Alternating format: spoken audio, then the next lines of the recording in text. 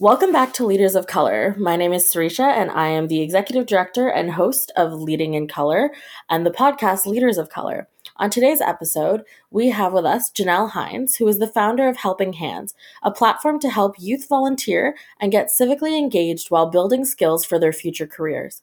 Janelle is an advocate for social innovation and encouraging others to pursue entrepreneurial endeavors. While working on her Bachelor's of Engineering in Biomedical and Electrical Engineering, Janelle realized her passion for STEM, education, entrepreneurship, and diversity issues.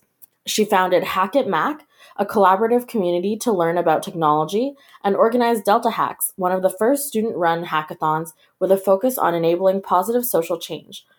She is now a leading diversity, equity, and inclusion advocate and consultant, helping organizations create inclusive workforces, products, and services. She is a Civic Action Diversity Fellow and was awarded United Way of Greater Toronto's Youth Leadership Award. Helping Hands provides ongoing mentorship to youth, is creating systemic change to encourage youth participation in various levels of government, sharing stories of young changemakers to encourage other youth and change the narrative, and supporting young entrepreneurs to find funding and grow their efforts. Welcome to the podcast, Janelle. We're so happy to have you here. Thank you so much. I'm excited. I've listened and seen some of the other people that have been on this podcast, and I'm just excited to be amongst them. So what is some of the work and organizing that you're doing with Helping Hands? So I can maybe get started and kind of talk a little bit about the history of Helping Hands and how I got to where I am today. I grew up in Ontario, and in Ontario, in order for a student to graduate from high school, they have to do 40 hours of community service. I recognized in my school that students who came from lower socioeconomic statuses and especially newcomer households were struggling to figure out where to volunteer more than some of our other peers. And I started to kind of ask friends who were going to different schools about their experiences and just realized it was quite common amongst students, regardless of the school they went to. So while I was in high school, I kind of had started a school club that just helped people figure out where to volunteer. And after graduation, really then realized the problem wasn't just GTA, it was all across Ontario, and decided to start Helping Hands as a way to help primarily racialized and newcomer youth get engaged in their community. And we really, in the past couple of years that I've been doing this now, I've been full-time about 2.5 years on this. I have kind of adapted to what trends and what problems we saw that we thought were in our ability to address. So this is a huge undertaking for someone. What are some of the challenges that you face doing this sort of work? The fact that sometimes it feels like you can be alone in this work. I think a lot of the times while there's a lot of people working towards looking at youth engagement and youth unemployment, there could be a lot of silos, and particularly in the nonprofit space, there's this feels like there's this fight for money. So sometimes I've tried collaborating with other organizations, and instead of them saying, great, let's work together, it's kind of like, oh no, we're going to apply to this funding by ourselves. So it just caused a lot of stress because I don't really have the capacity to hire staff. I'm the only full-time staff at my organization. We're mainly all volunteer run, which comes with a lot of its own challenges. Effectively running it by yourself and having some assistance here and there. But how do you manage that challenge and not having access to sort of the pool of resources others have access to? I'll be honest, as much as I would like to say, I'm doing it and it's great, I definitely don't think I could say that. There's definitely a lot of challenge with that. What I've kind of been working on, and it also fits in a lot with what is our mission, is really focusing on core volunteers, really customizing their role to why their goals, professionally and personally, so that way they feel more committed to the organization. And we're constantly always just looking for funding. So I know this summer, if we do get Canada Summer Jobs funding, any positions will be offered to internal volunteers before it's offered externally. So every single person that's ever come onto the team, we sit down, we have conversations, find out what their goals are, and most of our volunteers are high school students, internally, and really figuring out, like, what is that thing they want. So if they mention, they are thinking about doing animation, then we'll figure out, okay, you can be in charge of coming up with the graphics for the social media. Another one mentioned she's thinking she was split it between journalism, and law. um, so she's both going to help start looking at some policy, but she's now actually, and she also wants to work on her leadership skills. So I actually put her in charge of our social media team. So she's both getting to practice her leadership skills with other people as well as practicing her communication skills. I think that's kind of what I've had to focus on, which that should be natural for any organization regardless of your funding. Managing the volunteers is one thing, but how do you manage sort of balancing the challenges that come with running this organization while also doing the millions of other things that you do? It's been really difficult. I thankfully am a person that is quite organized, I would say. So I use like Trello, which is like this to-do app. So I was up until like 3 a.m. last night, cleaning it up. Every once in a while, your to-dos, kind of pile up, and you're like, oh my gosh, I put due dates on these, and now the due dates have passed. So it's kind of, as a week, a big part of my 2020 is coming up with better processes of how I manage.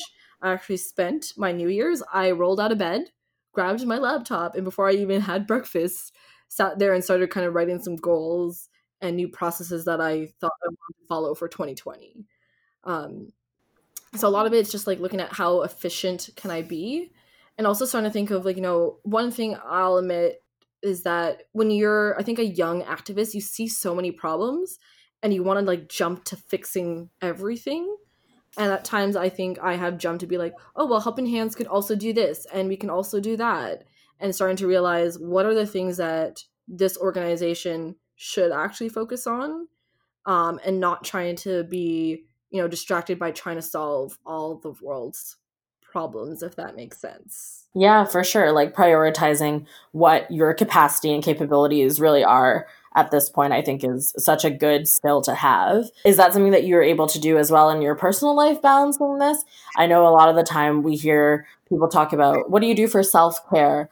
And for many racialized folks, self care comes in the form of community care.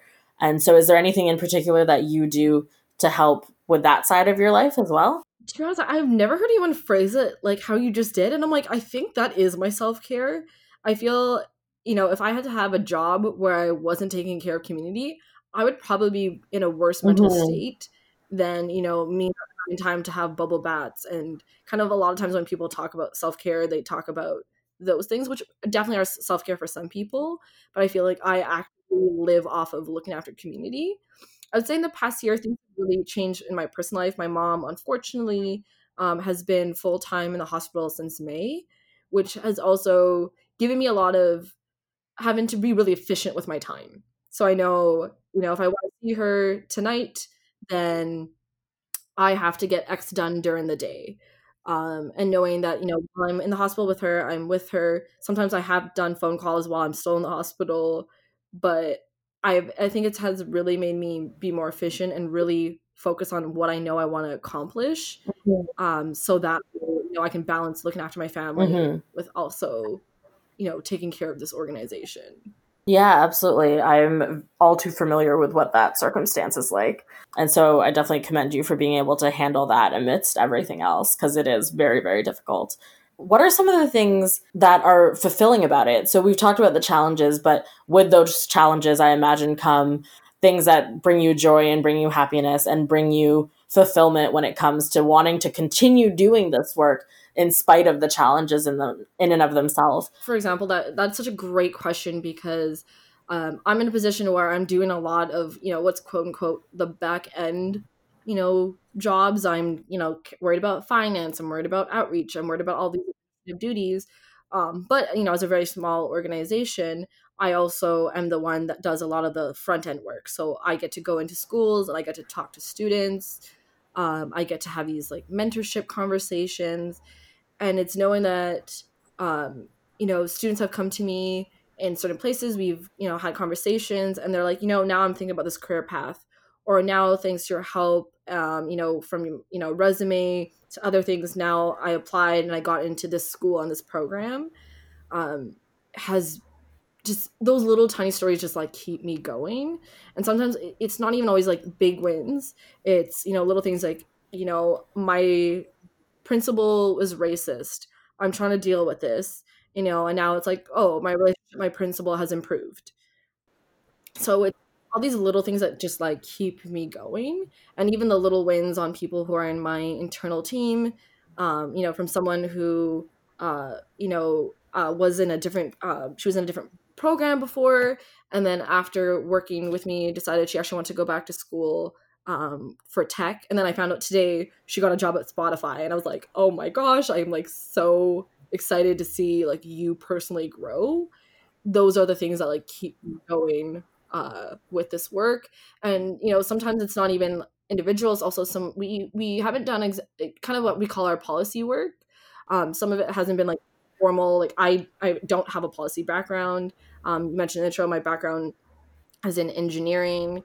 But I figured out, how to sometimes just have conversations with people and get them thinking in a different way.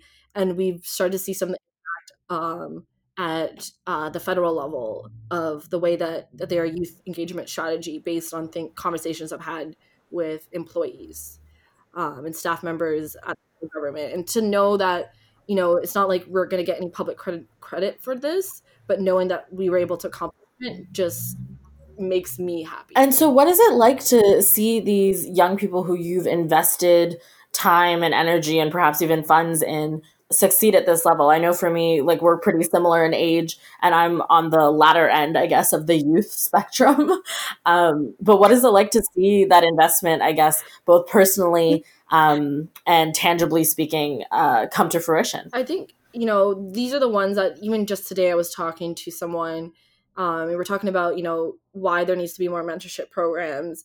And I was saying I think a lot of times people expect, students to have everything together. I was given an example of, we have students who sometimes email and, they're looking for a volunteer, looking for a job. There's no body, they'll send emails. There's no, text in the body. It's just, a subject.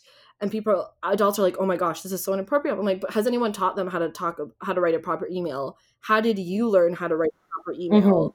Like, you were in the workforce, you probably, were introduced to email as your job changed. These kids are used to texting. That's a certain way of messaging. They just need someone to teach them.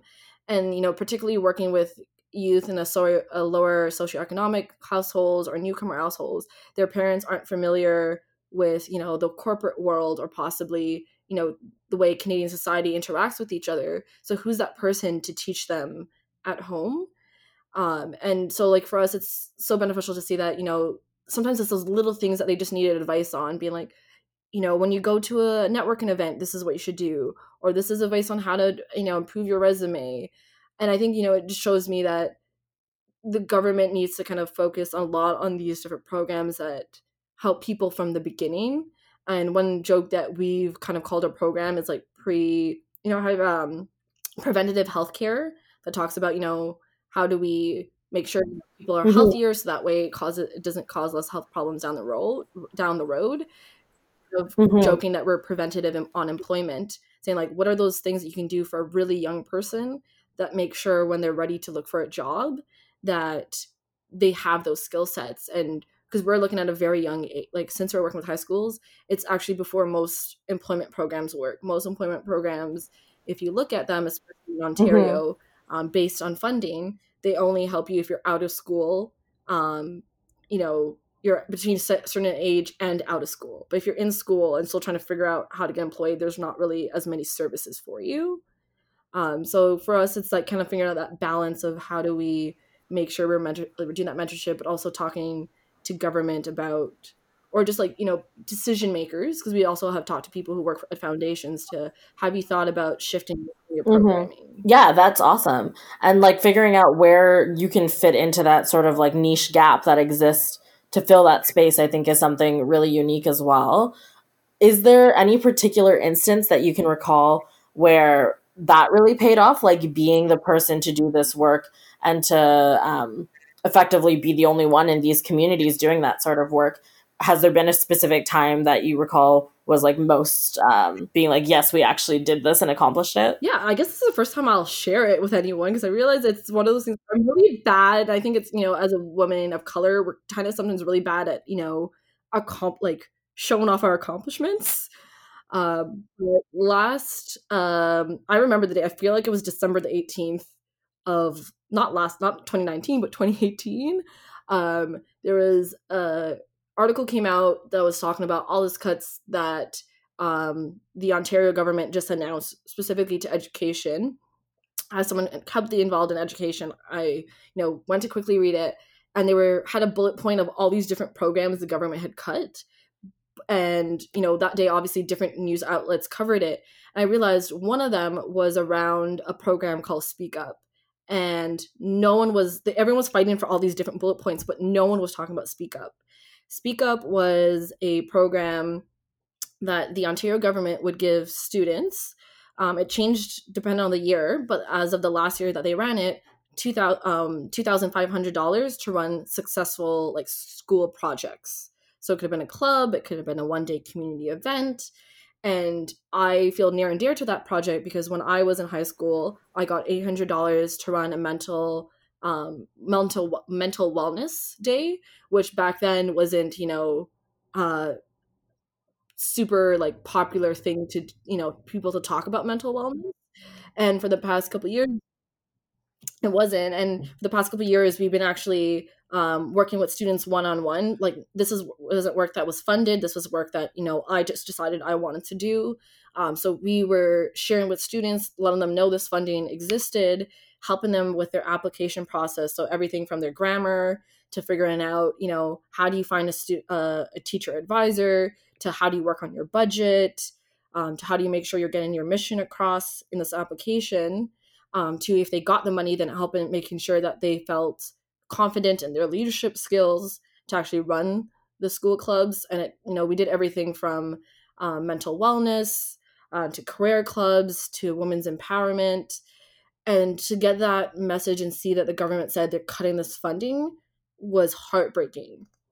That day I decided right away, what could I do to try to combat this? So I started reaching out, finding people, not only the youth we had worked with, but trying to find stories of people who had gotten the grant from this, and collected all these stories, and then actually found reporters and tried sharing it. I had no clue what I was doing. I had never reached out to a reporter in my life before this day. So I basically spent even Christmas Day in the middle of trying to cook, a turkey and all that stuff, getting all these stories together. And eventually we did get some reporters on board who were ready to share the story. But at the same time, we were also reaching out to some school board trustees. Good news to share is that the government, while they did cut that money, they came back with that money in a different format. So before it directly went to the students, this time it went to the school boards. So then we're like, okay, challenge one done. We got the money back, but now, before it was amazing because students could directly apply to it. And we had a story, where a student in the previous year wanted to apply, but because their principal, unfortunately, was discriminatory, they weren't even allowed to apply for the money. So we recognized that there would be all these challenges. So successfully, we were able to work with a trustee that was responding to our messages over Christmas break, to say that for that school board that they would open it in a Google Doc that any student could apply for that funding. So at least that one for us was such a success to realize that no one was going to fight for this money because it wasn't directly going to fund anybody's job. Because unfortunately, a lot of times when it comes to these cuts, the people who obviously look out for it the most is because they're directly impacted by this, and knowing that no one else was really going to fight to make sure these students were getting money. Like for us as an organization, there was no impact on us. So that for me, that was kind of the one to know that while I had no holiday, at least I'm happy that, students were able to get that money. And, we're hoping that for the next school year that hopefully we can kind of convince them to go back to their old model. Mm-hmm. Yeah, I would say that is definitely worth losing some holiday time over is a great success to have. What are some of the upcoming opportunities you have for young people to get involved in with Helping Hands? Yeah, so we're always looking for volunteers. And we have, I said, multiple different projects going on. So we have our policy work, which is actually, for me, going to be the first time we're going to do some written policy. We're actually looking at the city of Toronto. We started looking at what I call citizen committees. So this is, everything from looking at the citizens who sit on, so not city staff, but citizens who sit on like boards talking about the libraries to talking about art, and trying to actually look at what are the policies for people to apply to those and how could we make them more youth friendly. So not only youth that are under 18, but also young professionals, because for a lot of these different positions, that's a great way to build your skill set and build your resume. So people who are interested in joining that project, we're always looking for people to be mentors to other high school students. And when it comes to just talking to them about what are their goals for volunteering, because what I kind of mentioned, we had some impact at the federal level. So we were kind of one of the first organizations to look at volunteering as a way to build your skill set. So every student that we match to other organizations to volunteer is all based on a skill that they want to improve on. So they can say, I'm interested in art, but I want to improve my communication skills. So you might match them to like a museum as a tour guide, so that people can join that project. And kind of when I mentioned that Speak Up and that grant and helping students, work on the club, we actually want to formalize that process. So we're actually trying to see if we can get some funding so we can actually start, the first entrepreneurial incubator focus on student leadership at that high school level. So there's so many different ways people can get involved, and recognizing that, if you want to be on the communications team, or if you want to just practice your administrative skills and how to write proper emails, there's all these ways that I customize volunteer positions based on people's like interest. That's great. So it sounds like there's a wide breadth of things for folks listening to get involved in. Where can they find out more information about Helping Hands and figure out a way to get in touch? Yeah, so you can find Helping Hands at helpinghandsapp.com. Awesome. Thank you so much for joining us, Janelle. It was great talking with you. It was great talking to you. And, I always want to end off, knowing that a lot of the, listeners on this are women of color. And as a woman of color, I say, really go try to find people that, you believe in, and those people that believe in you, but also recognize that, if someone doesn't believe in you and they're telling you that, they think your idea is stupid, critically analyze why are they saying that to you. I had a lot of people tell me, oh, like, why are you doing Helping Hands, especially say my background's engineering. I'm not academically, someone trained in the social services, but I recognized I wanted to do it. I was going to learn the skills that I needed to do. And I would say the biggest thing I always talk about, because the other part I didn't mention, is I do a lot of public speaking, particularly focus on diversity, equity, and inclusion. And the biggest thing I say is don't only talk about finding yourself a mentor, find yourself a sponsor, so someone who's actually willing to open doors for you. So I do this myself through for people that I sponsor is, for example, the one that I mentioned, has the job at Shopify now, is when she was thinking about making that switch into that tech world, I reached out to my contacts and got her free tickets to a really big conference. So kind of finding those people who are willing to open those doors for you and not just give you advice. Wise words from a very successful young woman of color. Thank you so much again for joining us, and we look forward to hearing from the rest of you next time.